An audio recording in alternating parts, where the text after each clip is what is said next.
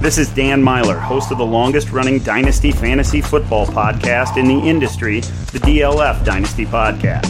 Join me and my co-hosts, Ryan McDowell and Matt Price from DynastyLeagueFootball.com as we use 60-plus years of Dynasty experience to analyze news, walk through startup and team-building strategies, and highlight trade targets to keep you on top of your Dynasty League year-round. It's a different topic each week on the DLF Dynasty Podcast, but the common theme is always the same, helping you build the ultimate Dynasty roster. Join me, Dan Myler, along with Ryan McDowell and Matt Price, each week, year-round, for the DLF Dynasty Podcast. Hello. Welcome back to the Dynasty Crossroads. My name is Peter Howard, at PA Howdy on Twitter. This is a member of the DLF family of podcasts. Ads would go here if I did ads.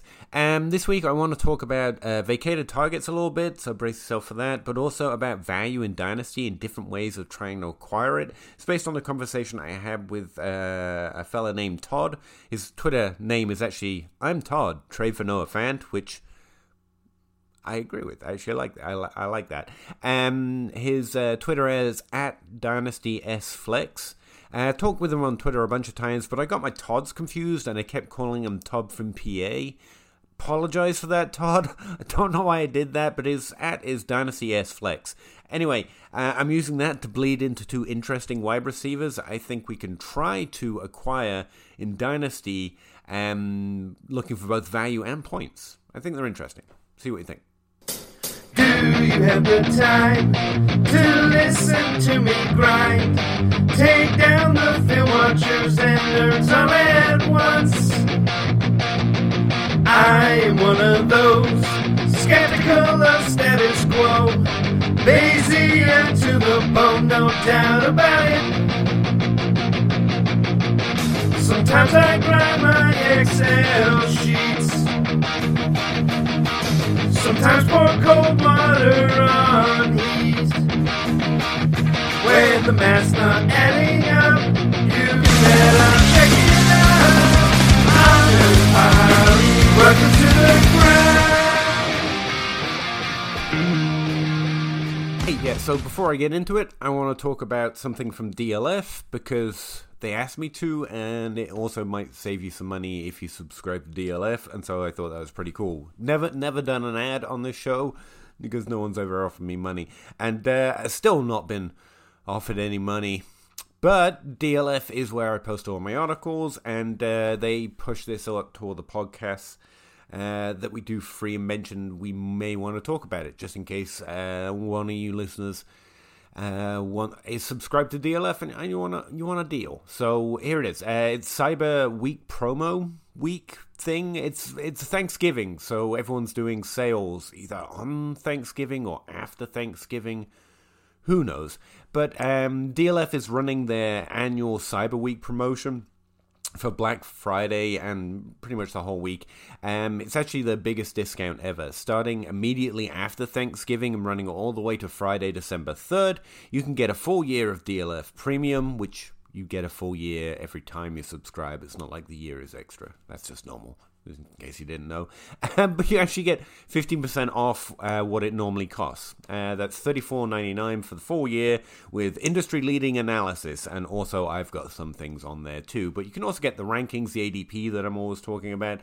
And there's some really cool data tools on there that Addison and Tanho and the Real Nerd team over there have built for quick look-up stuff. And I like reading a lot of those articles, especially the weekly stuff where I'm learning to get better at weekly evaluation, where I'm more long-term off-season stuff.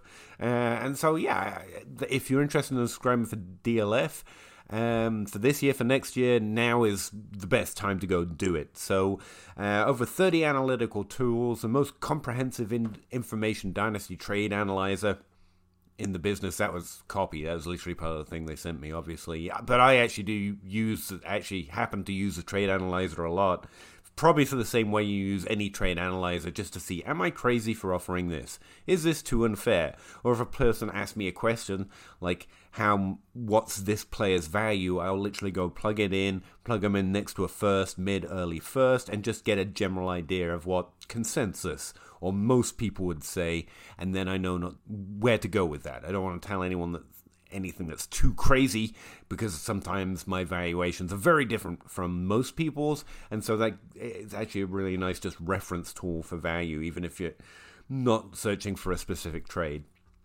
That wasn't part of the copy. This is just obviously me rambling at this point. But yeah, if you want to subscribe to DLF, this week is definitely the time to do it. Soon as Thanksgiving ends, apparently from that Thursday all the way to the Friday, December 3rd, you can get $15 off. So if you're already subscribed, or you're thinking about subscribing at any point, like, now's probably the week to go check it out and see what they have to offer, and if you can fit it into your budget, this is the best time to do it. All right, so this week I got in some really interesting Dynasty conversations, and one annoying one that keep coming back, mainly about Baltimore Ravens and vacated targets. Don't want to get into it deep because I've talked about it way too much. I've published articles, I've shared articles that you only know where they are if you're on the Crossroads. I've also wrote about it on DLF. As far as I know, am I an expert? No. I mean, it's way too complicated for my silly little grind of mind. But I was able to look at a few things that just make common sense, but don't turn out to be true in reality, at least in terms of, can I get something right more often than I'm already getting it right by thinking about it? Is it really useful and important information? I really think so. It's one of the few areas there isn't like a million nerds and a million jocks, I guess, with the opposite of nerd, I know, that have already cracked it and are willing to sell you the code for the cheap promo code price of whatever. And also follow my Twitter account. I'm talking about it all the time, that kind of thing. And so there's definitely value in looking at it. But I can't find the useful signal, like Julio Jones is out this week, therefore X has this amount of probability of happening, for example. Mainly because there are just too many real-world variables, I guess you'd call them, going in, especially on a week-to-week basis in general. And so throwing in an X factor of, we've never seen these variables combined with this offense versus this defense with this exact structure, now minus this consistent feature that's been on the team for the last few weeks, being Julio Jones in this case. So what's going to happen now? Don't know. It's very difficult, but there's surely information there. Obviously, your offense is different if you have Christian McCaffrey or Julio Jones or Antonio Brown or any particular player than if you don't. But the sum total of the research, there were some interesting findings that actually found something of a significant trend that I posted up on Patreon, and there's a lot more to it.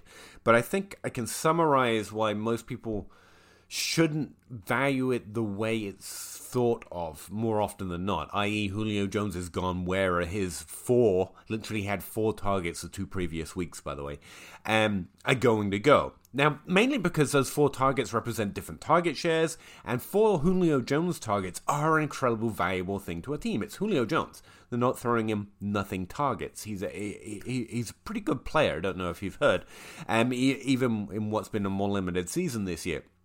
So, here it is. I think the offensive balance of a team changes based on who is on the field. I completely agree with that. Julio Jones, in fact, I would say that is very, very clear from any decent example, individual example, or a wider example, like an actual sample where you look at more than one example at once, because that's just what you're going to have to do to find a signal. I'm sorry. So the offensive balance definitely changes. Well, definitely changes isn't the word. The expectation, a reasonable expectation would be that the offensive balance of touches and where the valuable touches are going will change when a valuable player isn't on the field the next week, or even the next season, because that's where most of my articles went. But now that doesn't mean vacated targets don't matter.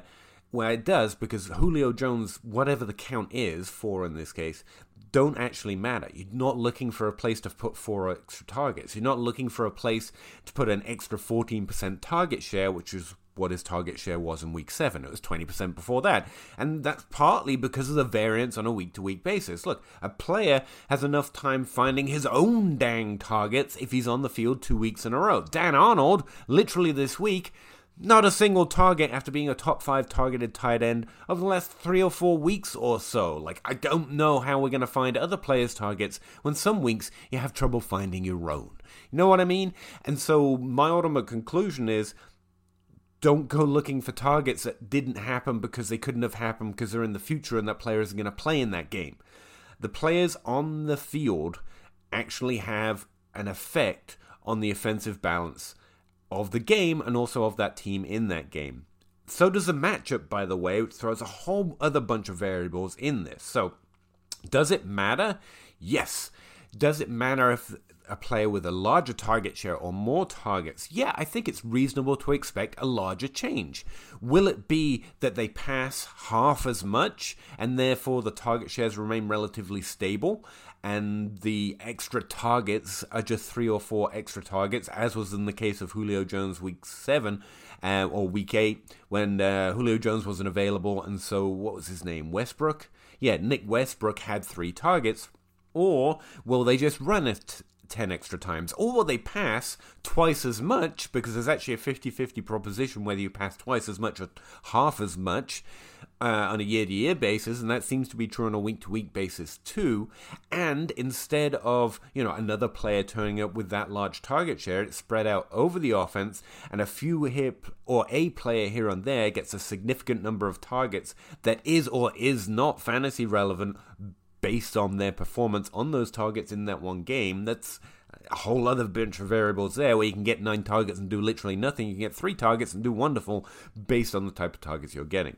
The offensive balance of the team changes when a player isn't available the following week or the following year. But there is nothing to tell us how that balance will change outside of a accurate, which, some people are better or worse at being accurate at, predicting how an offense with this new combination of players will gel together.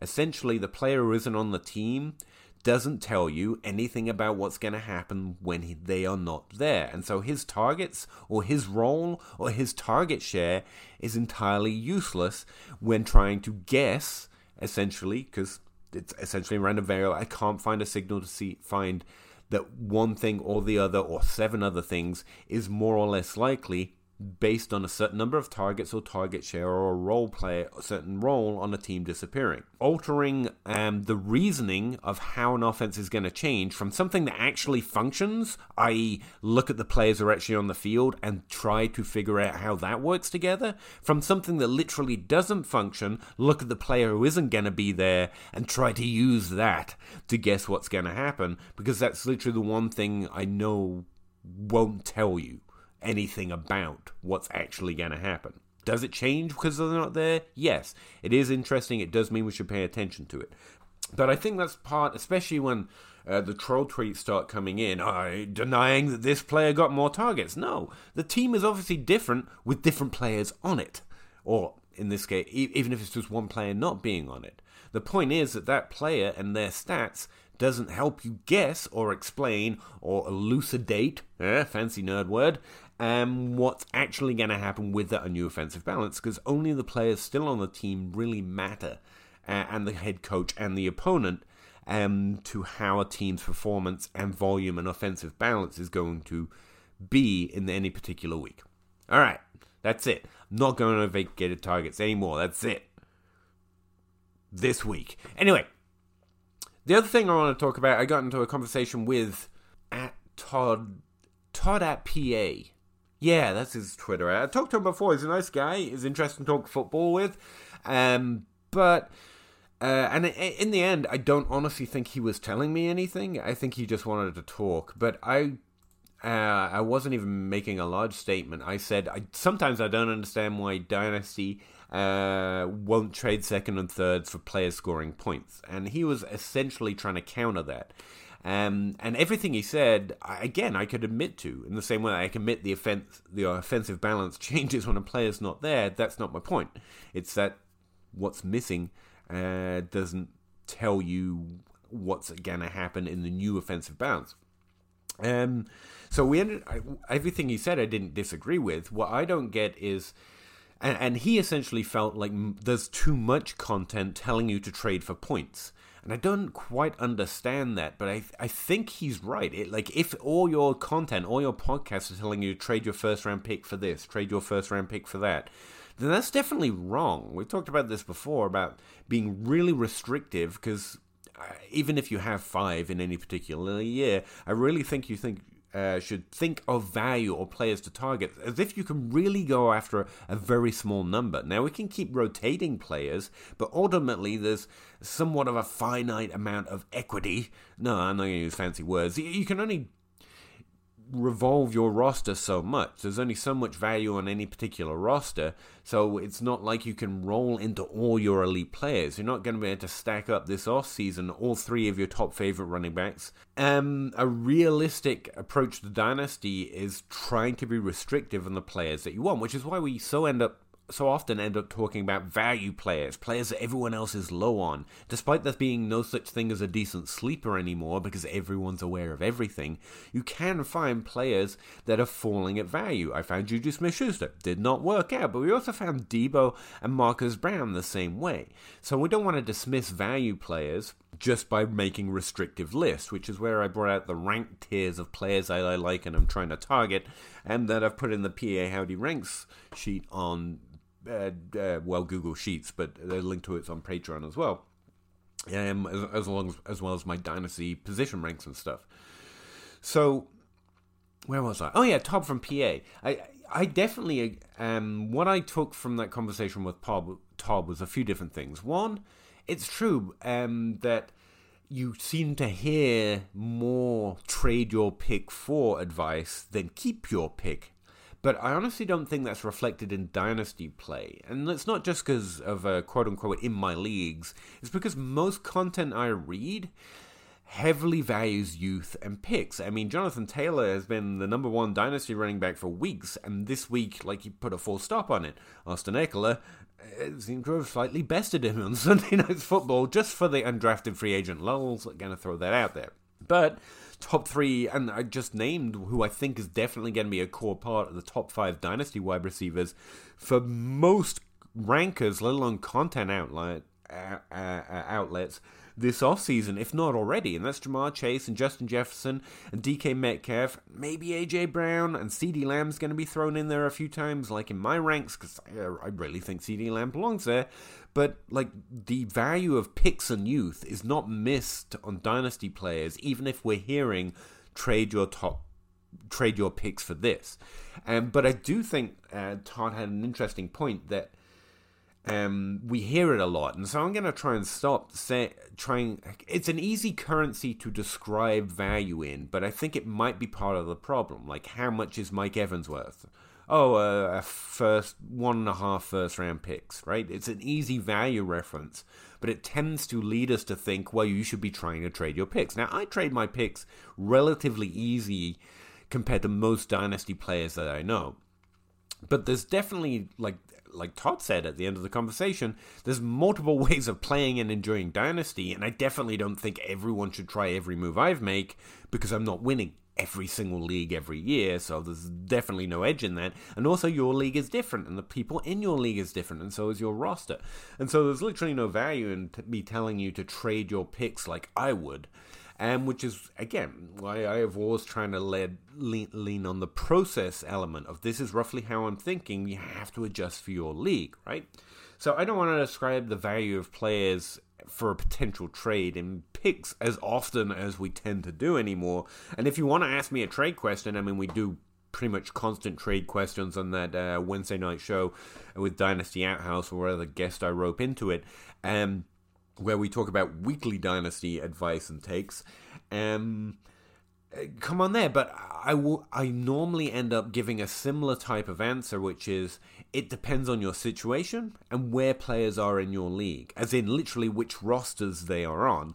And so instead, I try to encourage players to do the same process that I've outlined here on the Crossroads, which is make your own elite list. Not my elite list, but here it is if you want an idea of what I'm talking about. But by all means, definitely make your own, because you want to play your own team for a start, and I get things wrong. And also you could create your own types of lists, like these are the players I'm going to go for if I'm losing or if I'm winning. And I know homework sucks, and you don't actually have to write it down if you don't want to, but it is a good way to start thinking about trades instead of how many picks do I have to give or get for a particular player. That's an interesting valuation method, but I think it overly emphasizes this idea of trading your picks. Honestly, you should be much more timid about trading picks in general than we probably in content lead people to believe in season. If you're trying to win, I maintain trade your picks for wins, definitely. But in having that conversation, we might sweep up a whole bunch of players that if I was looking at that team and their roster, I would feel confident that I could win, or that you could win, but I wouldn't feel like you definitely have to gamble, or not so much gamble, trade your picks for it. There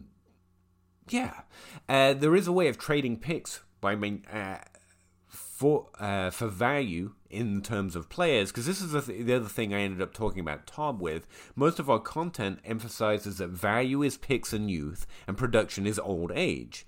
And instead, in my opinion, both players and picks have value, and we spend so much time talking about the value of picks and youth, and we forget that players can hold value, and it changes and fluctuates through the year. Your older players right now have a different set of value to different teams in your league, and so it's all contextual. It's all based on your league, your rosters, and how the rosters in your league are built. And so most of this generic advice about who to trade for and who not to trade for tends to hit wrong and might lead you to trade picks overly easily or trade picks overly timidly, perhaps, compared to necessarily what someone else might do or what the person writing or producing that content necessarily means. I try and be as clear as I can, I know it's hard to believe, about when and where and how I would value players, but for specific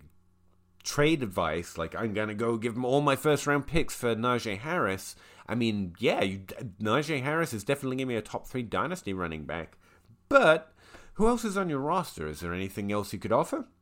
Is there anything you can offer with one first round pick?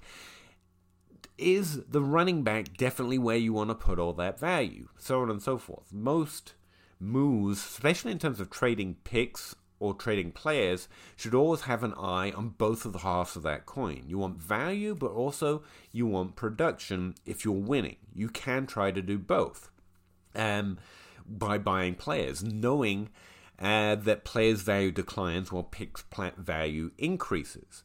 In the same way, I think it's interesting to think about young players as versus old players as potential dynasty outputs. A few weeks ago, value climbers. A few weeks ago, I was literally in an argument. They were mad. It felt like they were mad. Maybe I'm reading it wrong. Sometimes people think I'm mad on Twitter, and I literally never am, so I could be wrong. But they seemed a little mad because I suggested that it was literally crazy not to trade a first-round pick for Brandon Ayuk. And their whole point was exactly what I just said. Picks are valuable, your situation matters, and we trade our picks too easily. And after talking to Todd, I kind of understand where they're coming from a little more. Now, my counter to that was Brandon Ayuk is young, he's healthy, he's been good previously for a sustained period of time. I think we're judging Brandon Ayuk based on our take that we thought Deebo Samuel wouldn't be the lead receiver or the lead volume getter, based on this week at least, over Deebo Samuel, because he's bigger and taller and fits our idea of what a alpha wide receiver is meant to be better, and we kind of won that bet. But that doesn't mean the positives that were for Brandon Ayuk weren't there. It's just we misread what that offensive balance would look like. The player didn't get worse. And he's still young and still big and still has a significant stretch of games in the NFL where he proved he could put it all together into being a good NFL wide receiver on a Shanahan team. I don't know if that's a good or a bad team at this point, to be perfectly honest with you, but on Shanahan's team. So, yeah. And the other part, talking with them and trying to find a way to express why I thought that there was value there and it was worth the value of a first-round pick, was something similar to what I said for Todd, is that both directions have risk. Because sometimes you get Jamar Chase, and if you trade your second and thirds, one of Todd's point was those things are more easy to trade up into like a Jamar Chase or Justin Jefferson, because you can't get them for seconds and thirds, but you can package them with things and try to go get that. I think that's a little bit of a stretch. I don't think second round pick was going to move you up if you're on the clock and they have Chase in their lap. Like, Chase was very clearly a buy. But you could definitely end up doing that and getting N'Keal Harry sometimes, where the wide receiver one was a little softer that year, even though I definitely fell for it, by the way. I would have made that trade and suffered for it.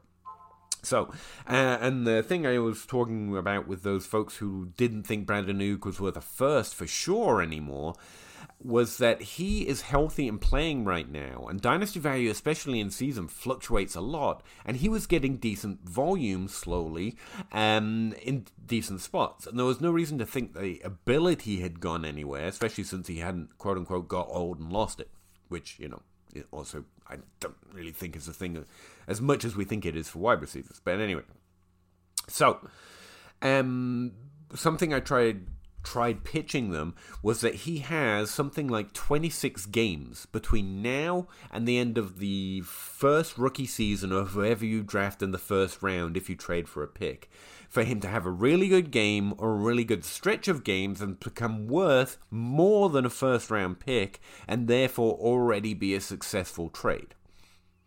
And I think that's an interesting way of thinking about younger players that are underperforming, but we have some sample of them being decent, or we believed in them recently. Now, again, your list should look different than mine, and we should make our own players, but you probably have a pretty good sense of where I'm at with who I like, who is young, and who has, I think, a track record. Juju, I've just mentioned, could be one, but he's not showing positive trends this year. It's just bad, which is sad. But I still think, given his age, given the time frame we have, and a previous history of being good in the NFL, there's more than enough room there for him to have a decent stretch of games or a good season, or just go on to have a full-blown good career from this point on, that I'm not upset to have acquired him on most of my teams for the value he's trading at this offseason. That was the flaw.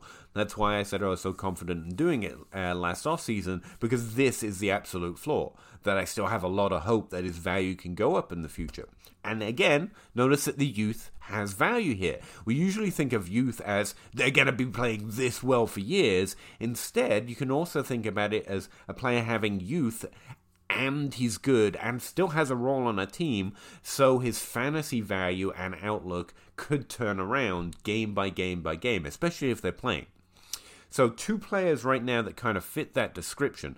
A history of being good, still have a decent role.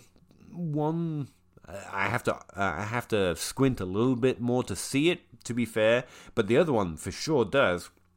And we have a lot of games between now and the end of next season, the end of the first year of whoever we draft in the first round next year. Remember, most aren't Jamar Chase. Rondale Moore, for example, is having a really solid rookie season, even with an ADOT of like -1, which is a little weird. But Elijah Mitchell, his overall season numbers aren't going to be look good, but he's had 4 games here where he's really put things together. So those are the type of positive rookie seasons we should be expecting. Not Jamar Chase or Justin Jefferson, just, PSA. So between now and the end of next season, we have that number of games for some players that fit the Brandon Ayuk mold to do well. Now, that first round pick could be Elijah Moore, it could be Rondale Moore, it could be N'Keal Harry, it could be Jamar Chase. That's true, but there are risks in either direction. So you have to look at your roster, look at the team that currently has any player that you like, or the 2 that I'm going to mention that I think are interesting. In the one league I've looked at to do this, the teams they are on, I can't see a good trade for us going. Just full disclosure, I haven't found a way of trading for these players in my Dynasty leagues, even though I'm on losing rosters who can give up things for players that aren't necessarily performing in fantasy right now. Just playing on this, there are lots of games between now and the end of next year, and we have this past record. This is also partly because I already have Juju on every team, so he's not one of them.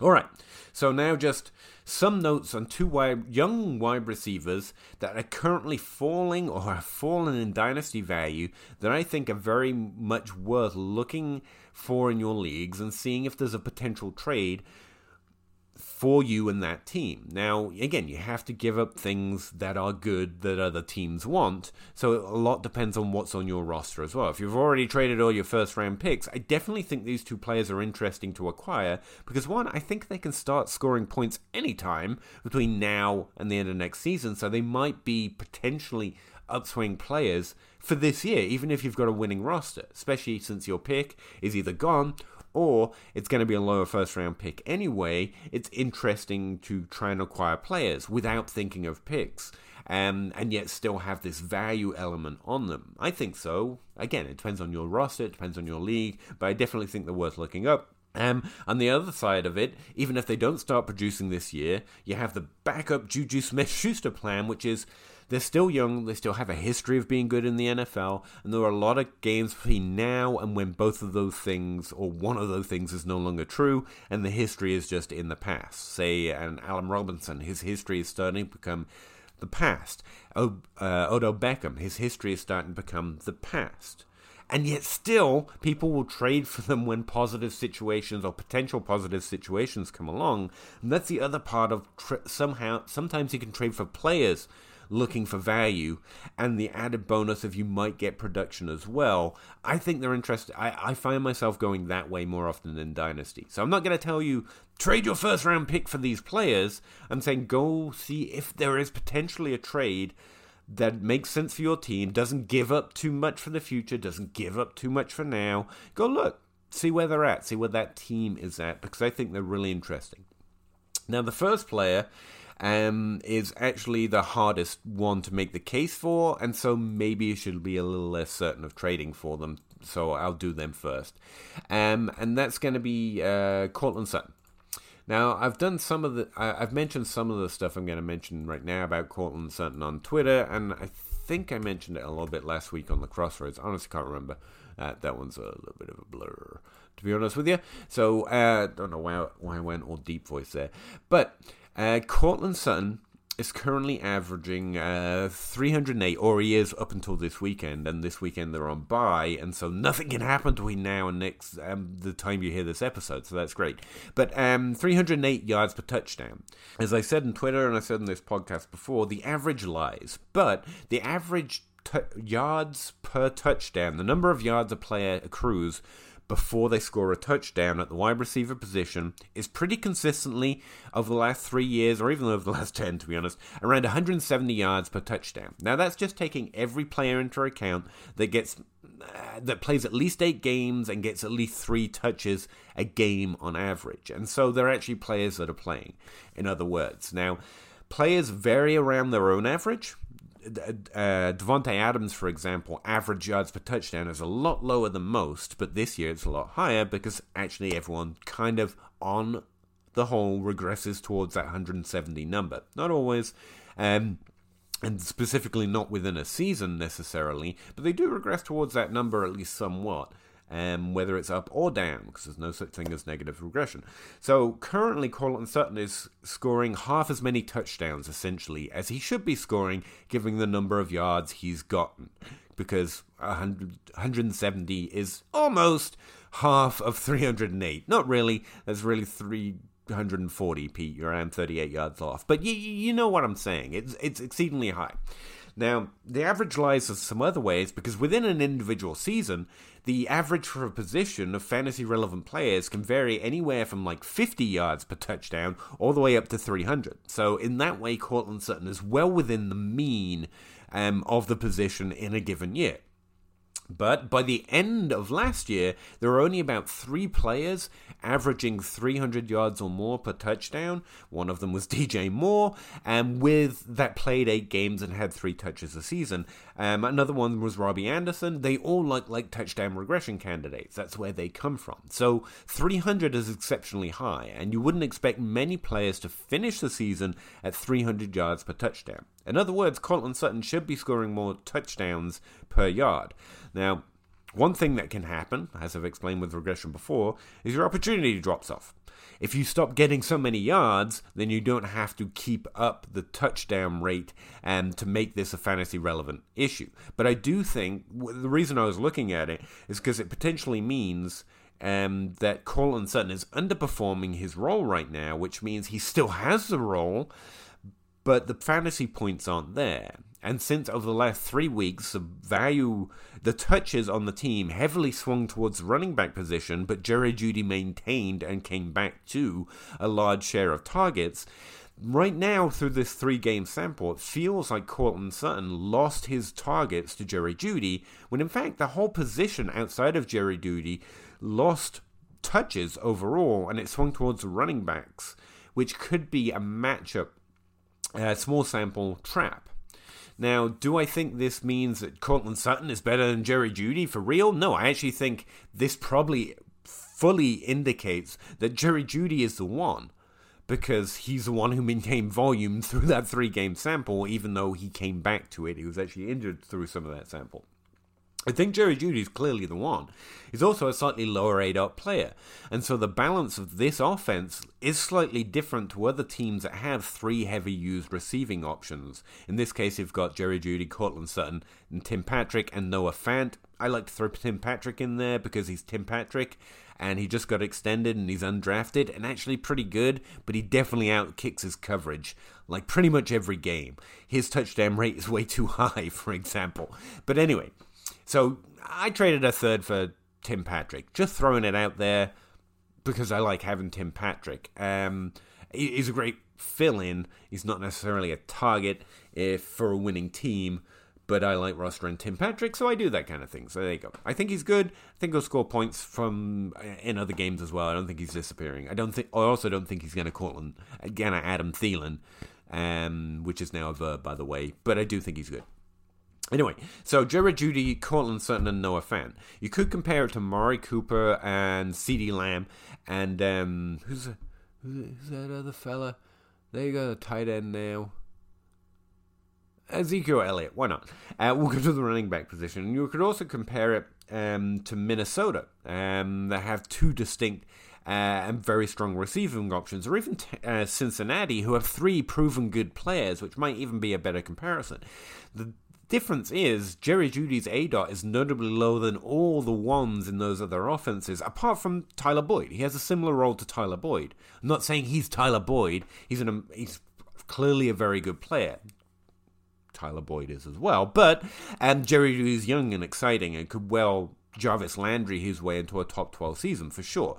So I think the signal is that Jerry Jeudy is the one, but Courtland Sutton's loss of role over the last 3 games, especially since the value of his touches, like his number of targets shrank, but the value per touch actually shot through the roof. The average expected points per touch is like 1.7 for the wide receiver position, and again, that's adjusted for players actually getting significant volume. Courtland Sutton's over the last 2 weeks has been like 2.4. Again, almost twice. So what that essentially means is where he's getting the ball is very valuable for fantasy. He's just not getting the ball a lot, which again seems to indicate to me that the team hasn't faded Courtland Sutton over these last 3 games. It's just that he's the 2 and his position is more prone to variance in terms of volume than Jerry Jeudy's. All right, that's it. I mean, I can keep, obviously, I find this interesting, and I can keep talking about that, and I'm nasal gazing. I'm peering at eggshells, trying to come up with patterns. Why did eggshells come into this? I don't know. There's a saying with eggshells about navel gazing or something. But anyway, so I am building a narrative here for sure.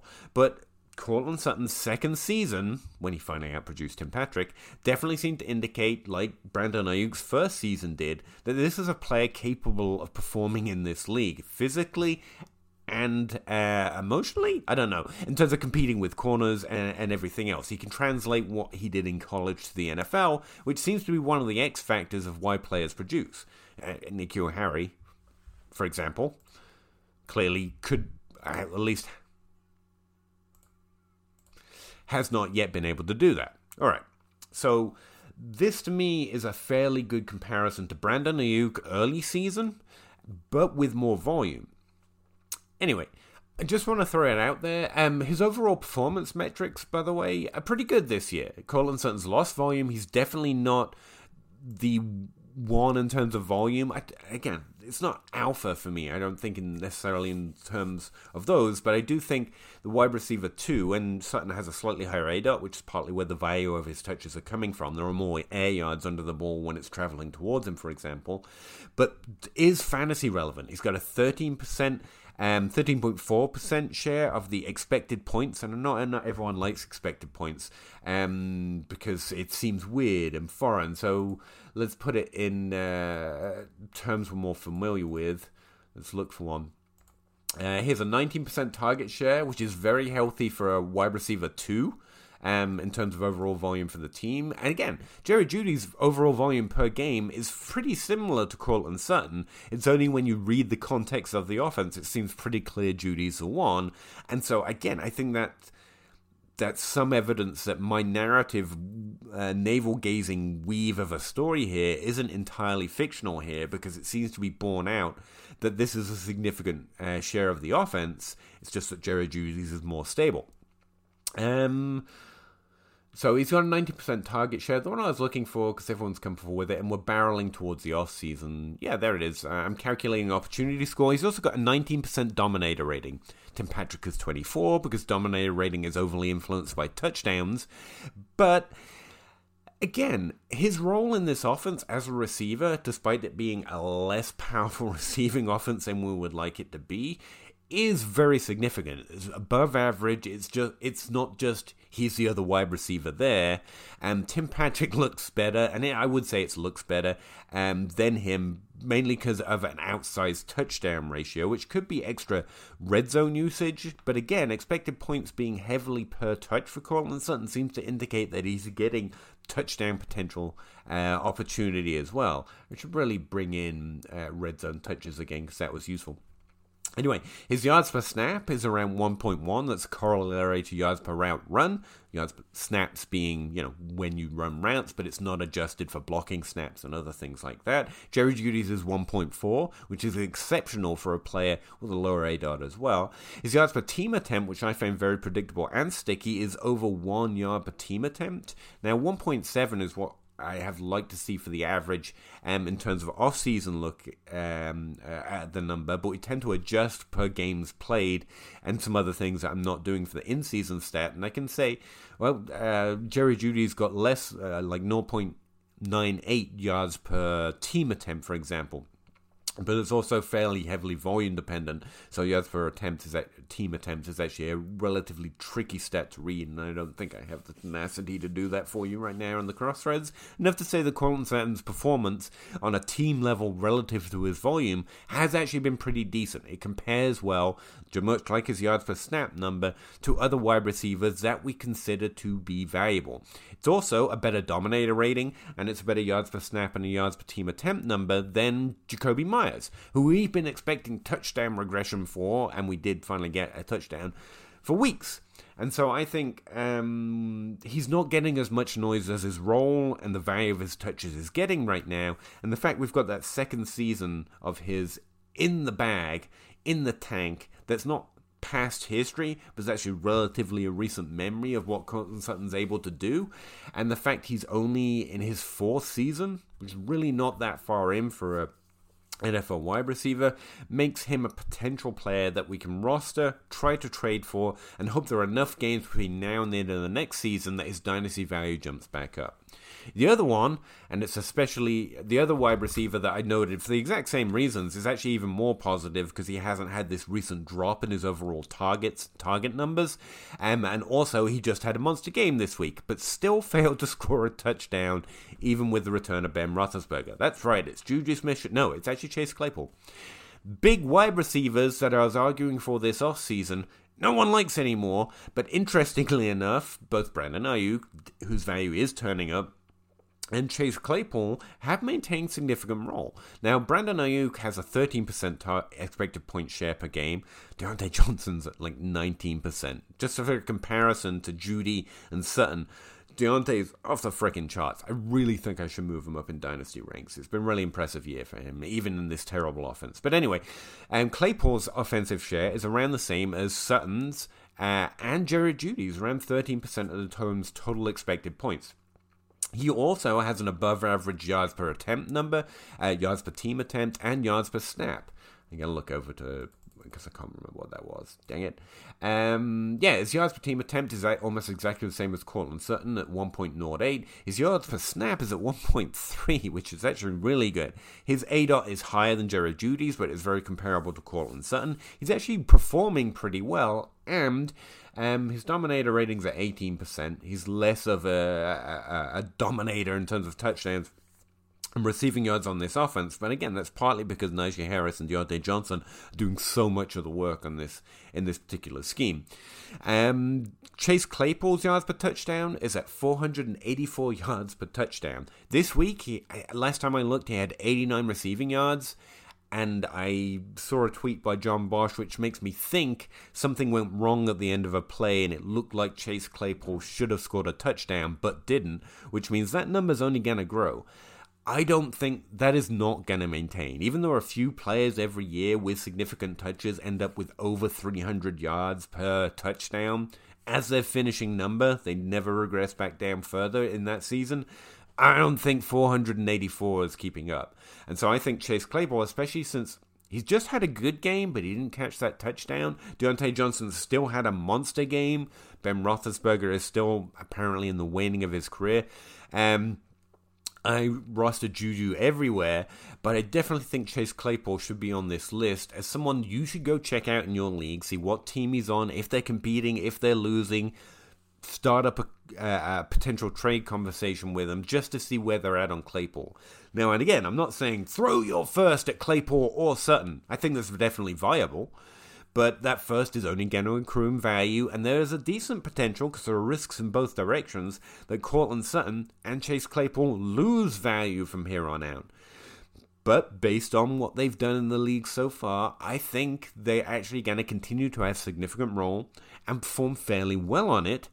And every game that happens, like Chase Claypool this week, you could see them have a good game, and immediately a trade looks positive. Not that you can immediately trade them away. That's not necessarily the move, but you can immediately see production value and see their dynasty value shoot up, which means you could do something else, like package them with something else to get an even better receiver that you like even more, like a Claypool, like a Chase or a Jefferson or a CeeDee Lamb, or you could just roster them and continue to hope that they maintain a higher level of value. Not telling you what to do from here on out, or what to send, because it really does depend on your league situation. If you're competing, I think they're interesting. If you're not competing, I think they're interesting because of their youth. But what you should or shouldn't trade really comes down to what your roster and your league looks like. Don't necessarily throw picks at them, pardon me, but definitely investigate a potential trade that would work for your team and would work in that league to maintain your team's value with the potential upside of a Chase Claypool and a Cortland Sutton, just in case of people rostering them are somewhat less, a little bit more pessimistic than I or perhaps you are on their future outlook. Because while a pick will continue to accrue in value, and that is very important, and maybe I don't mention it as much. If Todd and others are feeling like they're always being told to sell picks, and I'm feel like I'm being told always to trade for picks, the truth is probably in the middle, which means I should probably do a little bit more of both. So your picks have value, for sure, and it is important that that pick will slowly become more valuable as the draft gets closer, and that's basically guaranteed. Everyone's league mileage differs, but that is important. Don't throw it away casually, for sure, even though I might do it a little too casually sometimes, but if you explore it, that's what I'm saying. Don't necessarily throw your first round pick, but maybe think about exploring players to find potential value not just picks. Because players can change their value on a game-by-game basis, especially in season. And if they don't, especially if you choose the right ones, or choose ones in certain situations in that they're fairly early on in their career, and they have ancillary factors or surrounding factors that you really like. Personally, I like a player that's done well in the league before over a consistently long period of time. Maybe you like BMI or their athletic scores still, because you know that can matter. Cordero Patterson, for example, in their future. Anyway, that's it. I've been talking too long. Want to talk about it more? I can see, come talk to me on that Wednesday podcast that live streams to YouTube or Twitch or on Patreon. The Discord is lit. I meant to mention about 7 different people from the Discord because they've owned and held me accountable to so many takes this off season, and I'd be really interested to see what they say this week. Because actually they do actually listen to the podcast. I appreciate them for it. About the stuff that I've said here today. And with that, I don't know why I'm ending it like I did a speech or something. Anyway, I think Claypool and Sutton are interesting. I think you should explore where they're at in their leagues.